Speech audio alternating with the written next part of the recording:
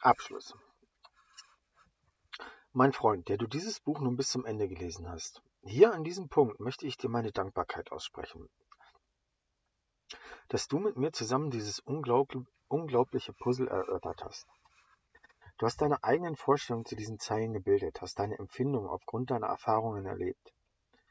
Du hast so viele vermutlich neue Informationen in dein heiliges Leben hineingelassen. Informationen, die dich dazu ermuntern sollten, dich in einer Welt zu erleben, in der du mit allem und jedem verbunden bist. Eine Verbindung, welche höheren Prinzipien folgt. Wenn du jetzt weißt, dass jede Erfahrung, die ein Sein hervorbringt, letztlich ihren Ursprung in einer Absicht hatte, kannst du jetzt für dich die Absicht erklären, die du für dich am sinnvollsten achtest, um zu erfahren, wer du sein möchtest?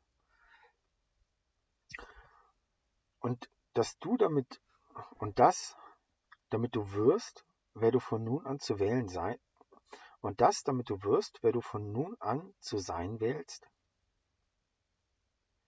Und das, damit du wirst, wer du von nun an zu sein wählst? Dieses Buch ist reine Theorie, gedruckte Buchstaben, und keine dieser Theorien ist wahr. Es ist einfach nur meine Wahrheit, nach meinem derzeitigen Wissensstand. Alles ist Imagination, alles ist Fantasie. Und nur das, was du dir vorstellen kannst, kannst du erfahren. Da ist Wissen der erste Schritt zum Erwachen. Stell dir vor, wer du in Bezug zum Kosmos bist. Das ist angewandte Fantasie. Kannst du nun Gott verkörpern? Kannst du der Existenz allen Seins Ausdruck geben? Kannst du ein bewusster Teil des Lebens sein? Kannst du von nun an eine Vision entwickeln, wer du von nun an zu sein möchtest?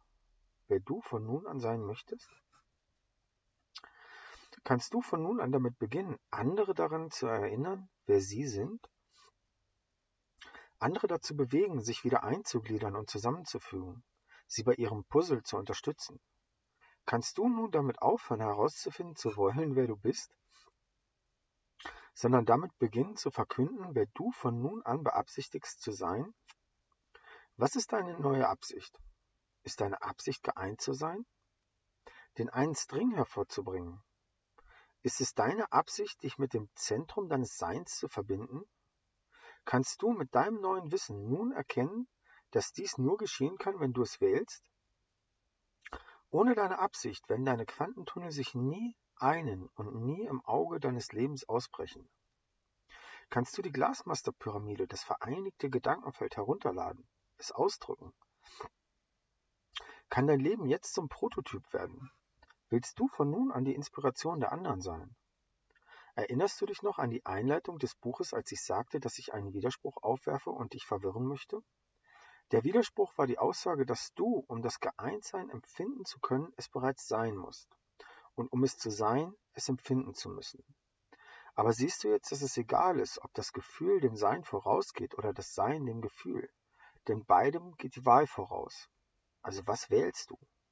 Was wählst du und was wählst du? Du bist, was du wählst. Und das ist es.